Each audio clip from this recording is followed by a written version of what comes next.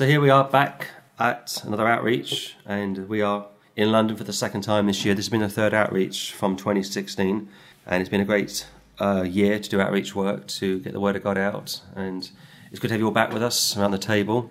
I thought what I'd do is just do some basic verses this morning, nothing too deep, just to set the pace over the next several days. And we start in Acts chapter 16 to take a look at the plan of salvation.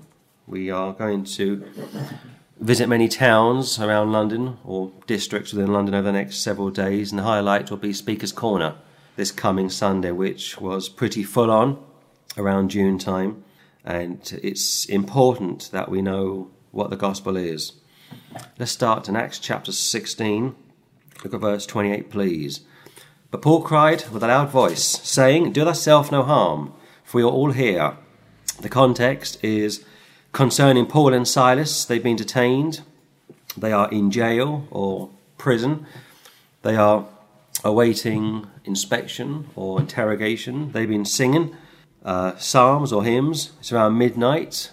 The jail is crowded, and an earthquake, 26, has occurred, and the walls have come down, literally.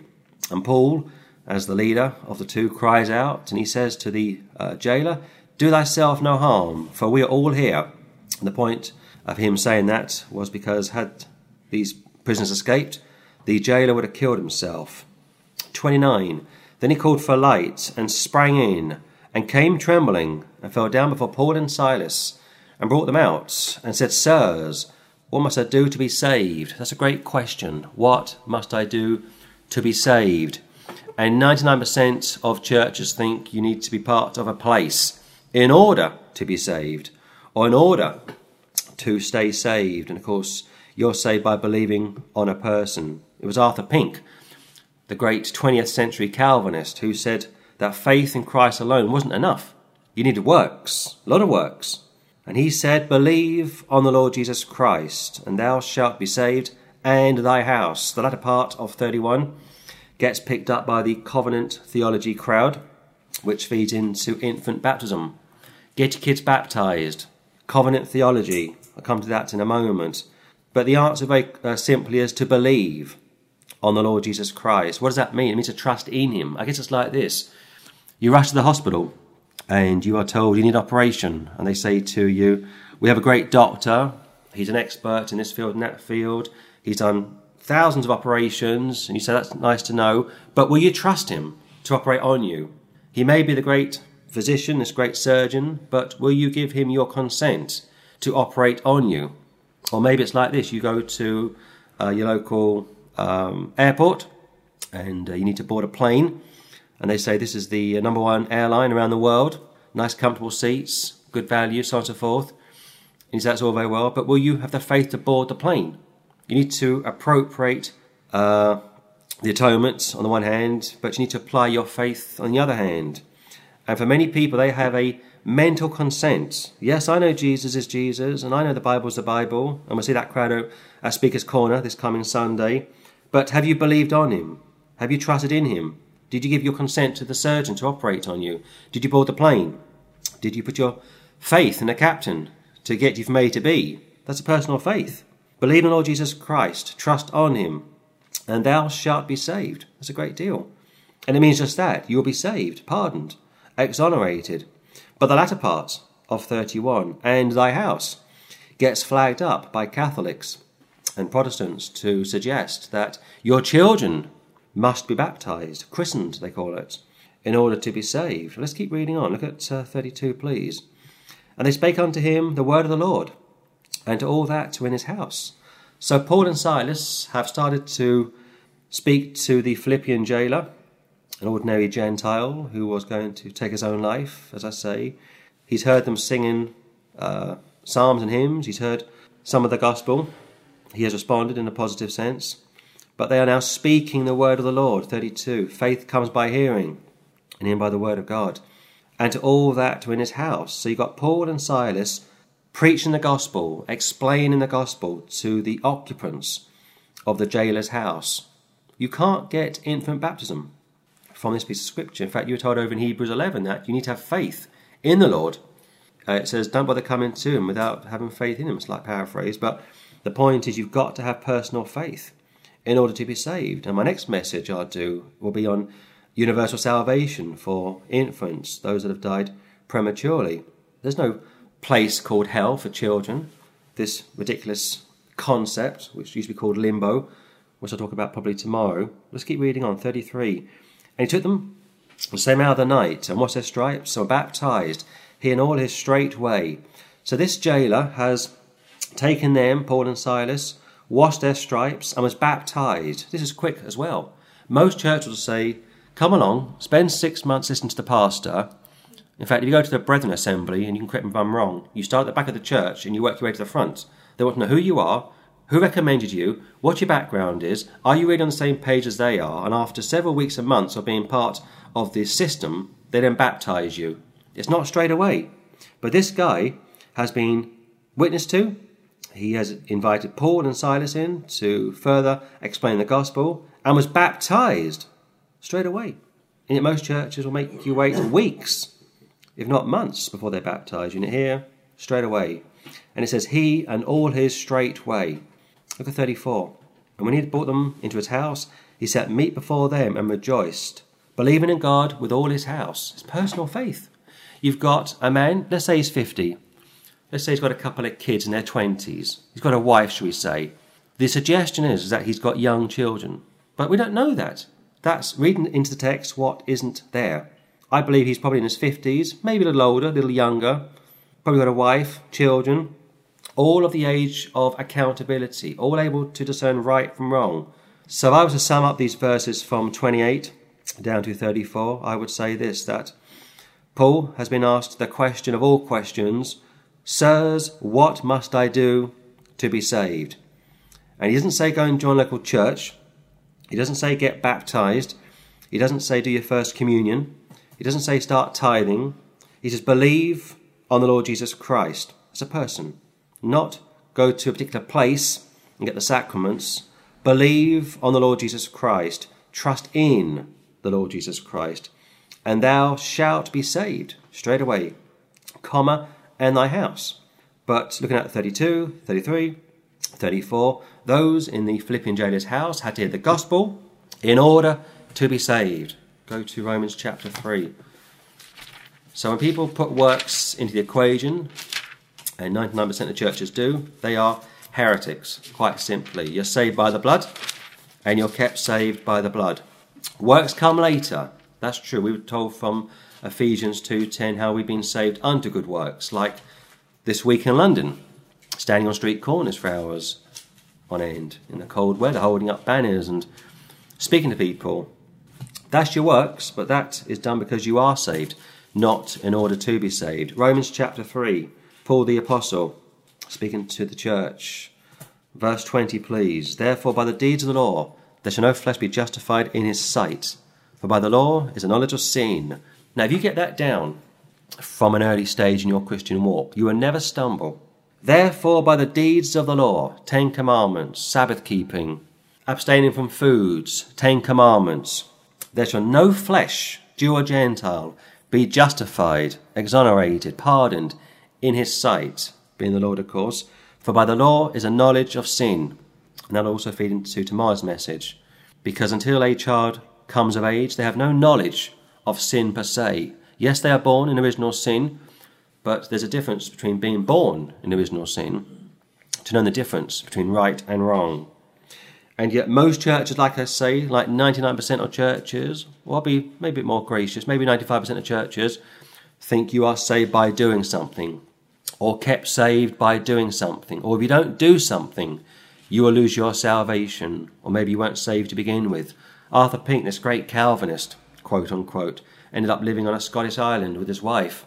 And he had the belief that faith alone wasn't enough, and he pushed Lordship salvation hard. And according to one premillennial scholar who's now with the Lord, he destroyed thousands of pastors, thousands of young Christian men. What's street preaching for? The Lord's chosen his elect. Why give out tracts? He's chosen the Lord's elect. And yet Spurgeon came along. Actually, I should say he came before Pink, but Spurgeon was a moderate Calvinist, and he said, no, we don't know who the Lord has chosen or he hasn't chosen. Of course, that's still the Calvinist position of predestination, you understand, but even Spurgeon would preach the gospel, give out tracts, as would John Wesley. But Pink, he would say faith alone, it's not enough. The devils believe and tremble. They can't understand that you're not going to be saved any other way. So when it says here, therefore by the deeds of the law, Old Covenant, going to New Covenant, there shall no flesh be justified in his sight. They can't get it. For by the law is a knowledge of sin. 21. But now the righteousness of God without the law is manifested, being witnessed by the law and the prophets, even the righteousness of God which is by faith of Jesus Christ, unto all and upon all them that believe, for there is no difference. For all have sinned and come short of the glory of God, being justified freely by his grace, through the redemption that is in Christ Jesus, whom God hath set forth to be a propitiation through faith in his blood, to declare his righteousness for the remission of sins that are past, through the forbearance of God, to declare, I say, at this time his righteousness, that he might be just and the justifier of him which believeth in Jesus. Wonderful words, and yet overlooked time after time. Let's break this down. 22. Even the righteousness of God which is by faith. It's a free gift of Jesus Christ unto all and upon all them that believe. It's like me putting some money into your bank account and telling you that I put some payments or some money into your account to cover a debt, and you say thank you very much, that's very kind of you, and you just become somewhat indifferent towards that. It's not going to help you, is it? You've got to withdraw the money and spend it. You have to appropriate the atonement. You have to apply it to your account. For there is no difference. For all have sinned, and that includes Mary, Muhammad, the popes, everyone and everything. For all have sinned and come short of the glory of God. And I'll say this, even after you are saved, you still fall short of the glory of God. I got an email from a guy in California last week, a new Christian, and he said to me that he is aware of all the preachers in his country that are doing street work, and he's quite right, most preach Lordship salvation, Calvinists, Arminians, and he said, I get sick and tired of hearing these street preachers going on about how they're now saved and they don't sin anymore. They're like sinless. And he said, it makes me so sick. And he's absolutely right. You're saved, yes, and yet you still fall short of the glory of God. That's what you're told over in 1 John, that if we say we haven't sinned, speaking to saved people, we make him a liar, and the truth is not in us. But if we confess our sins, he is faithful and just to forgive us of our sins. And yet these people, very much in the Arthur Pink camp to some extent, and also John Wesley, who taught you could lose your salvation, very much a holiness preacher, are kidding themselves. Not to mention they are really clashing with justification. 24, being justified freely by his grace through the redemption that is in Christ Jesus. Not the Catholic Church, not the Mormons, not the Jehovah's Witnesses. I know this is simple stuff for us sitting around this table this morning, but for many people, this goes right over their heads. Whom God hath set forth to be a propitiation through faith in his blood, precious blood, divine blood. And we are also told from Hebrews how he went into the Holy of Holies and left his blood there. And I believe that to be literal. I don't spiritualize that. To declare his righteousness for the remission of sins that are past to the forbearance of God. To declare, I say at this time, his righteousness. Not your righteousness, but his righteousness. That he might be just and the justifier of him which believeth in Jesus. And yet again, this goes right over the heads of pretty much everybody. And if people got this down, they would never stumble. They would never fall into Lordship salvation. Go to Revelation chapter 1, please. Revelation chapter 1, a book that I'm currently reading through. Revelation chapter 1. Look at verse 5, please. And from Jesus Christ, who is a faithful witness, and the first begotten of the dead, and the prince of the kings of the earth, unto him that loved us and washed us from our sins in his own blood, and hath made us kings and priests unto God and his Father. To him be glory and dominion for ever and ever. Amen. Washed in the blood. People sing about this. Are you washed in the blood? Are you trusting in the blood? And when people look at you like you're somewhat strange to ask such a question, then you're dealing with probably unsaved people, because you can't be saved any other way. God's blood saves us. Colossians chapter 1, Christ is the preeminent one. His holy blood has saved us. You've also got Peter speaking about his precious blood. In fact, some years ago I was speaking to a rabbi, and I said to him, what tribe are you from? He didn't know, of course. Nobody knows. After 70 AD, all the records were destroyed in the temple. He said, I'm a Cohen, and we think that the Cohens are the Levites. He doesn't know, he's just guessing. And I got on to the Lord, of course, and I said to him, it says that Christ's blood is God's blood. And he had no interest in that whatsoever. But of course, he's a Jew. He's under the law. He's trying to justify himself. And it very clearly told from the 3rd chapter of the book of Romans that nobody's going to be justified by the deeds of the law. And yet for many of these people, they couldn't imagine being reconciled to an all-holy God any other way. But here, and from Jesus Christ, verse 5, who is a faithful witness and the first begotten of the dead. He was the first to go into the tomb and come up. Of course, he also would resurrect himself, according to John chapter 2. And the prince of the kings of the earth, unto him that loved us, past tense, and washed us from our own sins, or from our sins, in his own blood, and hath made us kings and priests unto God and his Father. Now, for today, we are spiritual priests. We're going to go into the streets later today. I'm going to speak to people, give out tracts, and interact with people. We are spiritual priests, men and women. But women are not pastors. Women are not Bible teachers. Women are limited. In fact, what does James chapter 3 say? Don't be many masters, because we all offend in many points. Not all men are called to be leaders, which should also be made clear. But we are spiritual priests, which means we all have the responsibility, men and women, to preach the gospel as and when we can, as faithfully as we can. And yet in the millennial kingdom, some of us are going to be kings. We're going to have crowns. We're going to be ruling and reigning with the Lord for 1,000 years. And that also feeds into being saved unto good works. Ephesians chapter 2, verse 10. Salvation is a simple deal. You just take the Saviour's hand, you trust in him, you believe on him, and you're saved. There's no works involved. But you're saved unto good works, which is where people get tripped up. They put works before salvation, or they put works alongside salvation. And of course, they can't be sure whether they're saved or not. This is where Pink fell flat on his face. He thought that it was faith and works, which also goes into dispensationalism, that when the rapture's been and gone, those that get saved in tribulation need to have works to stay saved, and if they don't keep working, they lose their salvation. That's impossible. Acts chapter 15, Peter told us that we couldn't keep the law. It was a great yoke around our necks. And yet these people, self-righteous, lordship salvation, Calvinists on one hand, works righteous, holiness being the Arminians on the other hand, completely kid themselves. And they rob the Lord of his glory and put a stumbling block in the paths of many people. So you are a priest in a spiritual sense now, male or female, and one day you'll be a physical priest. It could be in the 3rd temple, which gets built, Revelation 11, which seems to extend into the millennium. But kings and priests unto God and his Father, saved us from our sins, washed in his own blood. In fact, go to 1 Corinthians, give one more scripture.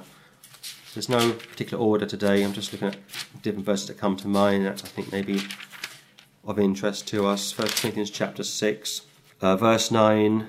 Know ye not that the unrighteous shall not inherit the kingdom of God? Very much in reference to the millennial kingdom. And yet most people think this is in reference to salvation. It's not. Be not deceived.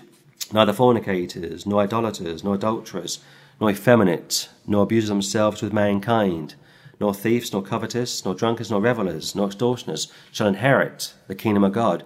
But such were some of you.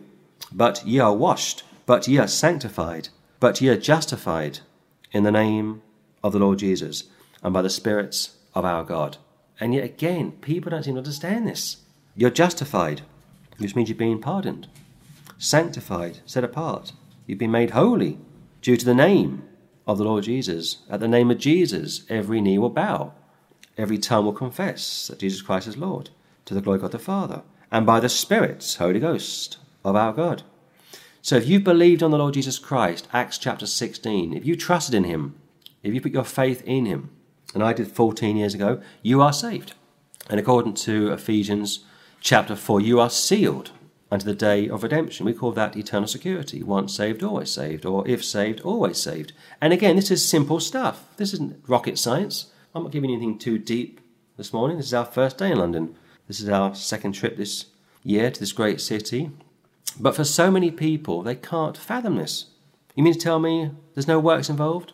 You mean to tell me I don't need to join a church or go to Mass or be a good Mormon or do 30 hours a week going door to door pushing the JWs? That's right.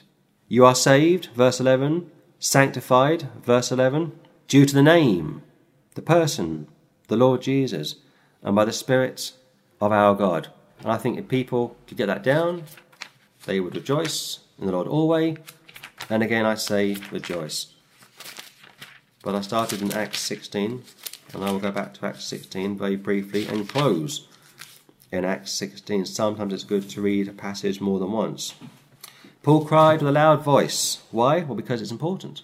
This guy would have gone to hell had he died without Christ. Do thyself no harm. Don't trust your own works. And yes, I'm spiritualising this now.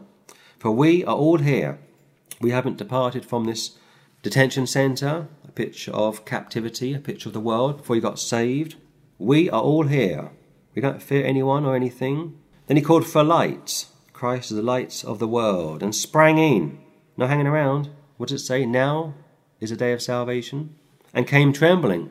Good picture of somebody who has been convicted. Something which is very much lacking today. And fell down before Paul and Silas. Get down on your knees. Believe in the Lord. And there's no worship here also, I should say. Some people might think that this chap, the Philippian jailer, is somehow genuflecting or somehow worshipping Paul and Silas. No, he's coming into their jail. Maybe it's a small jail. Maybe he's got to get down on his knees. I don't know. I mean, I went to the pyramids in 2005, and I had to go down on my knees to get into the pyramids and literally on my knees to come out of the pyramids. It's very cramped. It's a tiny space, and for days I was aching. I wasn't worshipping the pyramids. I had to literally get on my knees to get into this tiny door and almost walk down on my hands and knees. I'm not exaggerating. It was really steep and cramped. But this man has fallen down before Paul and Silas. He's looking in, trying to see what's going on. It's probably pitch black as well. And brought them out and said, Sirs, what must I do to be saved? I've heard you guys singing about this Jesus. There's been this earthquake. The walls have come down. The bars have come off the windows. There are many prisoners here, and nobody has left.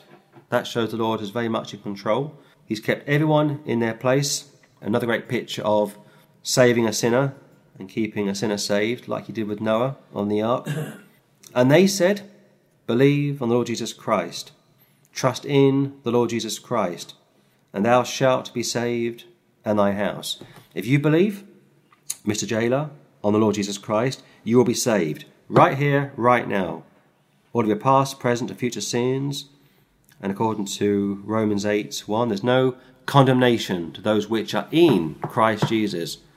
Neither death, nor persecution, nor famine, beasts, height, depth, so on and so forth, can separate us from the love of God which is in Christ Jesus our Lord.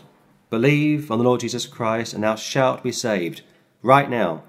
And thy house. No works involved. 32, 33, 34. His family hear the gospel. They receive the gospel. They rejoice in the gospel. They get baptized straight away.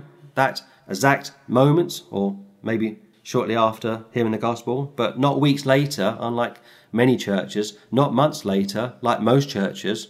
They got baptized straight away. And yet today, this never happens. Like I say, you go to a typical Brethren church or a Baptist church, you've got to go for weeks. In fact, the Catholics spend months teaching you. They call it the RICA from memory, and they want to initiate you into what they believe. We believe this, we believe that. You have to believe this, you have to believe that, in order to be a good Catholic. There's no RICA here. There's no catechism here, because Paul knew that if this man wasn't saved straight away and would die, he'd go straight to hell. Time is of the essence. And yet for many people, haven't got a care in the world, too busy doing religion, and they get baptized, total immersion. I might also add, he and all his 33 straightway. Don't delay. Don't put off tomorrow what you can do today. And I'll finish in verse 34 again. And when he had brought them into his house, picture of intimacy, almost a picture of asking Christ into your heart. Revelation chapter 3, I stand and knock at the door. If any man hears my voice, my knock, and asks me to come in, receives me, and so on and so forth, I'll have fellowship with him. He set meat before them, Christ will feed you with spiritual food, and rejoiced. Rejoice in the Lord always. Again I say rejoice. Believing in God, personal faith with all his house. Providing, of course, that they were A, old enough to comprehend the gospel, and B, willing to believe the gospel, and as a result would get saved. There's no covenant theology here. And don't take me to 1 Corinthians 7, which speaks about the unbelieving spouse being sanctified, so your children aren't defiled. That is not in reference to salvation. That is in reference to a saved party remaining clean in a spiritual sense due to having relations with an unsaved spouse, and as a result their children not being somehow defiled. It has nothing to do with salvation whatsoever. So there you are, Acts 16, Romans chapter 3, Revelation chapter 1, and 1 Corinthians chapter 6, just a very general overview of the gospel, which is faith in Christ alone, which the Reformers would refer to as being sola fide and sola scriptura.